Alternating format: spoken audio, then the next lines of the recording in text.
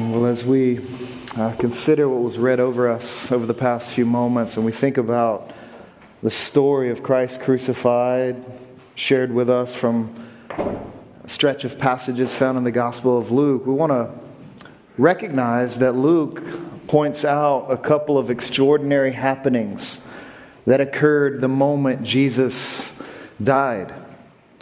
The first of those extraordinary happenings occurred though it was noon, that it was the brightest moment of the day. We're told that everything went dark. That darkness covered the land for about 3 hours. We're told he uses this descriptive phrase that the sun's light failed. It was a dramatic scene. It was a dramatic moment because it was a very dramatic event taking place on the cross. Several hundred years prior to this, a prophet by the name of Joel would speak of a day like this when he says that the sun shall be turned to darkness and the moon to blood before the great and awesome day of the Lord. Now, his prophetic words spoken several hundred years prior to that moment Jesus breathed his last breath on the cross, that day of the Lord would stretch across time in a significant capacity, starting with the death of the Messiah and coming to a culmination in that moment and in that day when the Messiah, who has resurrected and is now reigning and ruling over all of God's kingdom, he will return to make all things new.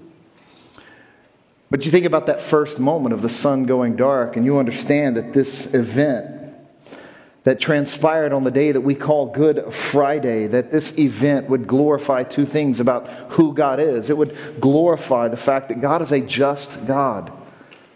And it is an event that would glorify the fact that God is a merciful God. You see, when Jesus died upon the cross, he took upon himself the sin of his people. And he endured in that moment the justice of God. And such an apocalyptic occurrence, the drama of it is symbolized by how God turned the lights out on the land.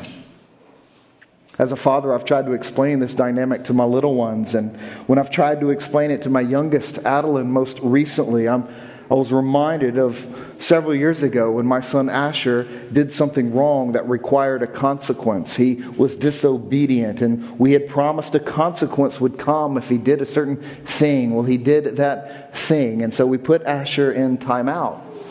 We isolated him and set him aside by himself. We had to spend some time reflecting and thinking and enduring that moment, bearing the consequence of his wrongdoing. But there came a time when his older sibling, my daughter Delaney, saw Asher sitting kind of up in the stairwell by himself in a corner, isolated in a timeout. And she came up to me and said, Dad, can I do something to help Asher get out of timeout?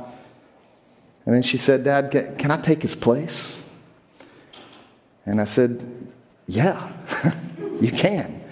And she walked up the stairs and she told Asher that she was going to take his place. And Asher got up and he ran free through the house. And Delaney sat down in his place. She went into timeout while Asher went free. And you realize that in that moment, two things collided. In a very small way, justice and mercy collided. Justice happened because the consequence for wrongdoing was carried out. But mercy showed up as well because the consequence wasn't carried out by the person who did the wrong. That's mercy. And when you think about Jesus dying upon the cross, you're thinking about these two dynamics coming into play, that when Jesus died on the cross, his justice and his mercy were both upheld simultaneously. For the consequences for sin was carried out and was executed as judgment would fall upon Jesus. But the consequences for sin and for wrongdoing did not fall upon sinners like you and me. It fell upon the Savior. Justice and mercy colliding at the cross. Now, the second extraordinary occurrence that happened in the moment Jesus died was when the curtain in the sanctuary, or the temple, when that curtain ripped in two. And it's a powerful scene where you consider this curtain tearing from the top down, because this curtain for centuries represented the separation that exists between sinners like us and the holiness of our God, between those who are not right and the God who is right. This curtain for centuries represented that barrier, that separation. Now, there were moments over the course of Israel's history where one man could enter through that curtain and he could step into what was known as the Holy of Holies, which was a description of what was believed to be the place that God's presence most intensely dwelt. And so the high priest once a year would offer up the annual sacrifice of atonement. Then he would pass through the curtain and he would go there before God representing the people. And it was an intense moment as well, a heavy moment. It was so heavy that we're told that people would tie a rope to the high priest's leg or to some portion of his garment or his body, so that if he enters through that curtain and he engages the Holy of Holies in that moment, and if it turned out that the sacrifice being offered didn't stick, then that high priest would be struck down on the other side of the curtain. And so that rope was tied to him so that his corpse could be pulled out if that were to happen. And so each year, the people of Israel followed the same protocol, doing this year in and year out, all in compliance with the sacrificial system outlined in the law of God, which you find in the Old Testament portions of our Bibles. But all of that changed on Good Friday. All of that changed on Good Friday. And the reason for that is found in the centurion's confession when the Roman soldier heard Jesus call out with a loud voice, "Father, into your hands I entrust my spirit." Now, these were strange words for Jesus to utter loudly, because those were words drawn from Psalm 31, and they had become at that time words commonly spoken by devout Jewish men and women just before they fall asleep at night. These were words of peace. These were words of rest. These are the words that Jesus would utter. These are the words that the Roman centurion heard. And then the Roman centurion saw Jesus breathe his last breath. It was such a peaceful contrast to the apocalyptic darkness that surrounded Jesus on the cross and that covered the land in that moment. A peaceful contrast. You see, Jesus died unlike other crucified criminals because he was unlike other crucified criminals. When Jesus died on the cross, he died peacefully. And the centurion soldier recognized that. This is why he started glorifying God, saying, "This man really was righteous." Jesus' executioner recognized his innocence. That there was something different about this one being crucified in that moment. And that's why the curtain ripped in two. As Jesus died on the cross, he offered himself up as the final sacrifice of atonement, the one sacrifice to which every other sacrifice prior to that moment pointed and foreshadowed and anticipated. Jesus would be the great high priest.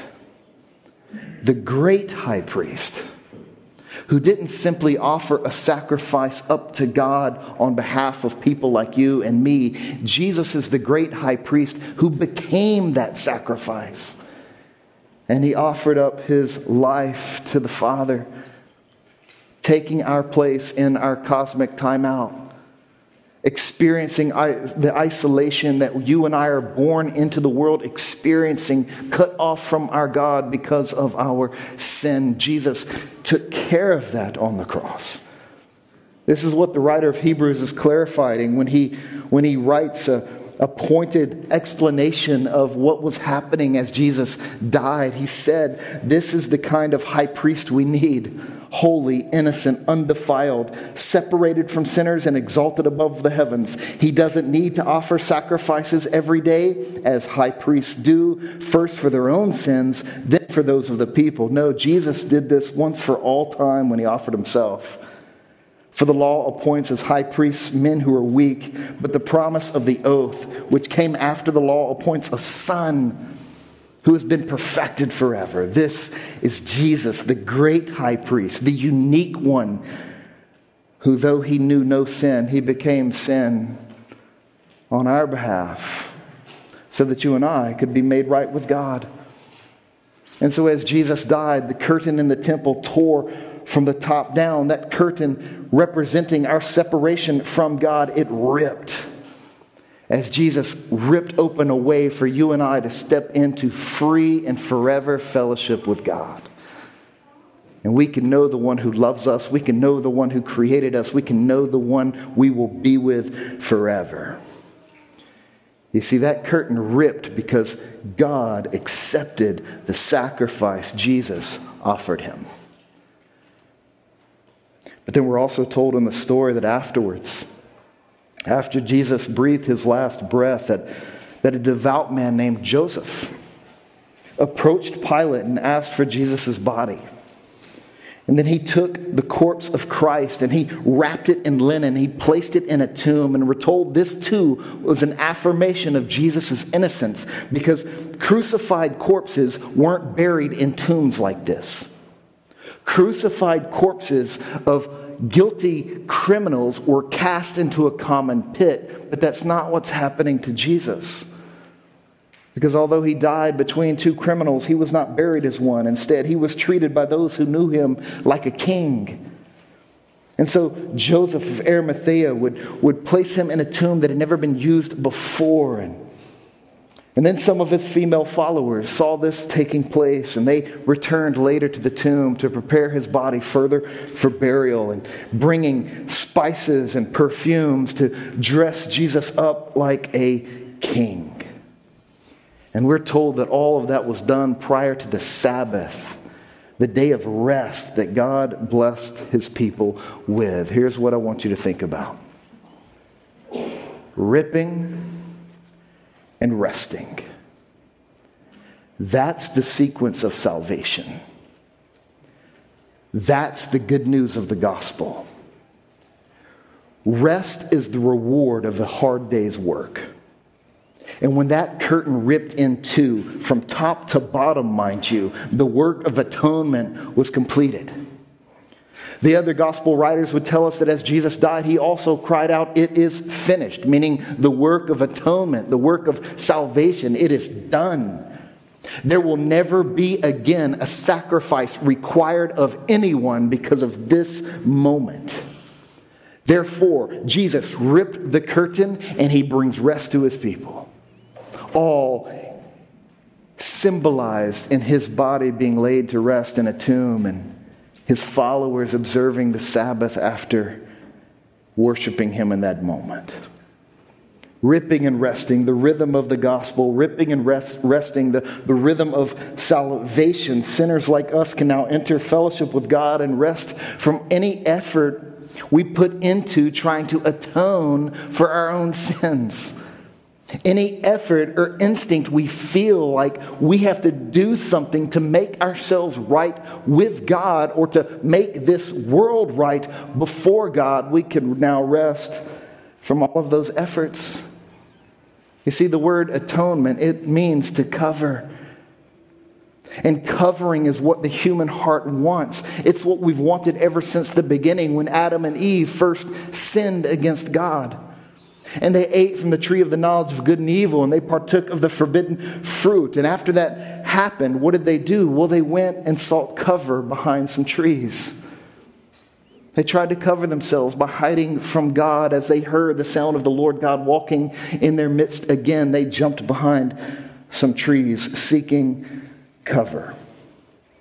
And then when they came out of hiding, they came out with fig leaves, covering themselves up as a way of recognizing and covering the sense of guilt and the sense of shame and the sense of fear they felt because of what they had done. And this is how human beings have been living ever since. We're living in an effort to conceal that which is wrong with us, trying to hide it, but in our efforts to hide it and to conceal it and to cover it up, we are never, ever changed from it. Because fig leaves are inadequate coverings, and there are all types of fig leaves that we cling to try to hide and to conceal what's wrong with us. Some of us do it with sarcasm. And we've got wounds deep, so we just promote a strong front by becoming very sarcastic. Others of us become very religious. And the reason you go to church isn't because you love the Lord who loved you first. The reason you go to church is because you're trying to prove yourself to the Lord that you don't have to prove yourself to. We appeal to all sorts of things to cover ourselves up. Many people in our city grab hold of social activism. And they appeal to the big things that are wrong with the world as a way to kind of avoid dealing with the personal things that are wrong in their own hearts. And it's all fig leaves. It's all covering. And what happens with Adam and Eve is the same thing that should happen for you and for me. Because when the Lord saw Adam and Eve coming out from hiding, wearing these inadequate coverings that could not deal with what was wrong in them, what did the Lord do? The Lord said, look, those coverings are not right. They're not going to get the job done. So what did he do? He took an animal and he shed its blood. The first sacrifice in the Bible, and he took the skins of an animal and he clothed Adam and Eve with a more sufficient covering. And what you find in that moment is that God in his grace provided a better covering, making it clear from the very beginning that covering his people would be his work. He was going to take care of us. And so when God gave Israel the sacrificial system, not long after all that went down in Adam and Eve's life, he was essentially saying to Israel, look, I've got you covered. I know you're not right, but I've got you covered. I know you're not right, and all the things that you're trying to cling to cover yourself up with, they're inadequate, they're fragile, they're going to crumble, they're going to fail you, but don't sweat it. I've got you covered. And so he gave them the sacrificial system so that every year at Passover, God would remind them of that great truth. Remind his people that he's got them covered. He intended for the annual act of offering up those lambs and goats and the offerings in the Old Testament to prepare the way for his ultimate act in Jesus. So the writer of Hebrews would also say, for it is impossible for the blood of bulls and goats to take away sins. All of those sacrifices were insufficient. Therefore, as he was coming into the world, he said, you did not desire sacrifice and offering, but you prepared a body for me, referring to Jesus. You did not delight in whole burnt offerings and sin offerings. Then I said, see, it is written about me in the scroll. I have come to do your will, O God. I am the one who's come into the world to cover your people, to do what they can't do, and to be what they can't be before you. See, it was this will that occupied Jesus' prayer in the Garden of Gethsemane as he wept and sweat drops of blood in anticipation of the judgment he would endure on the cross, the cosmic consequence he would experience there. Jesus would weep through that reality as he's getting ready to step upon the cross. And when he did step upon the cross, he was stepping onto the cross to do God's work. For Jesus came to atone for our sins, that on the cross, that is why he died. The ripping of the curtain is God's way of saying to sinners like you and me, I've got you covered. You can rest from all of your efforts to cover yourselves, from all of your feeble attempts to compensate for what is corrupted within you. I've got you covered. This is the declaration of Good Friday. And when that day drew to a close, the Lord's body rested in a tomb, and the Lord's followers rested in the shadow of the cross, just waiting for something else to happen, waiting for something else to happen that would occur on Easter morning or Resurrection Sunday.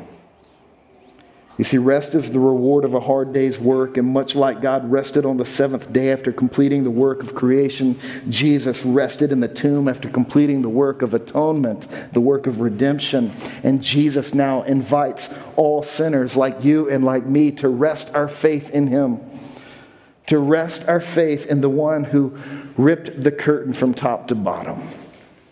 Rest our faith in him who died in our stead, taking our place. This is the good news of the gospel. Now, you know, at the end of the day, because this happened, at the end of the day, the only barrier between you and having a free and forever fellowship with God, the only barrier in your way is you. The work's been done. Will you rest in it? The work's been done. Will you hear Jesus when he says, "Come to me, all who are weary and burdened, and I will give you rest. Take up my yoke and learn from me, because I am lowly and humble in heart, and you will find rest for your souls." The only thing keeping you from fellowship with God that's free and that will last forever, the only thing keeping you back is you. Nothing else is in the way. Jesus has done the work. So what do? We turn our eyes towards Jesus. We fix our faith upon him. We rest our faith in the reality of Christ crucified. And we rejoice in the fact that this crucified Christ would be resurrected just a couple days later. Let's pray together. Heavenly Father, we thank you for sending your Son Jesus to live the life that no person in this room could ever possibly live. We thank you, Jesus, for being obedient to your Father, obedient to the point of death, even death on the cross. Thank you, Jesus, for being willing to take our place and to give up your life as the ultimate atoning sacrifice so that we might be covered and changed by the love that you have shown us in that act. God, I pray that our hearts would warm to the reality of all that you have done for us, Jesus. I pray that rest would be found in the deepest parts of who we are, so that we might live a life of freedom and fellowship with you as we journey through the world that is, en route to the world that is to come. We pray that your grace and your mercy would abound all along the way. Father, I pray specifically for anyone in this room who's not yet resting their faith in Jesus. I pray, Holy Spirit, that you would work within them so that they would come to see the beauty of Jesus and his love for them, and that they would rest their faith in him. God, I pray for a restful people in this room. I pray for a people who have entered into eternal rest with you.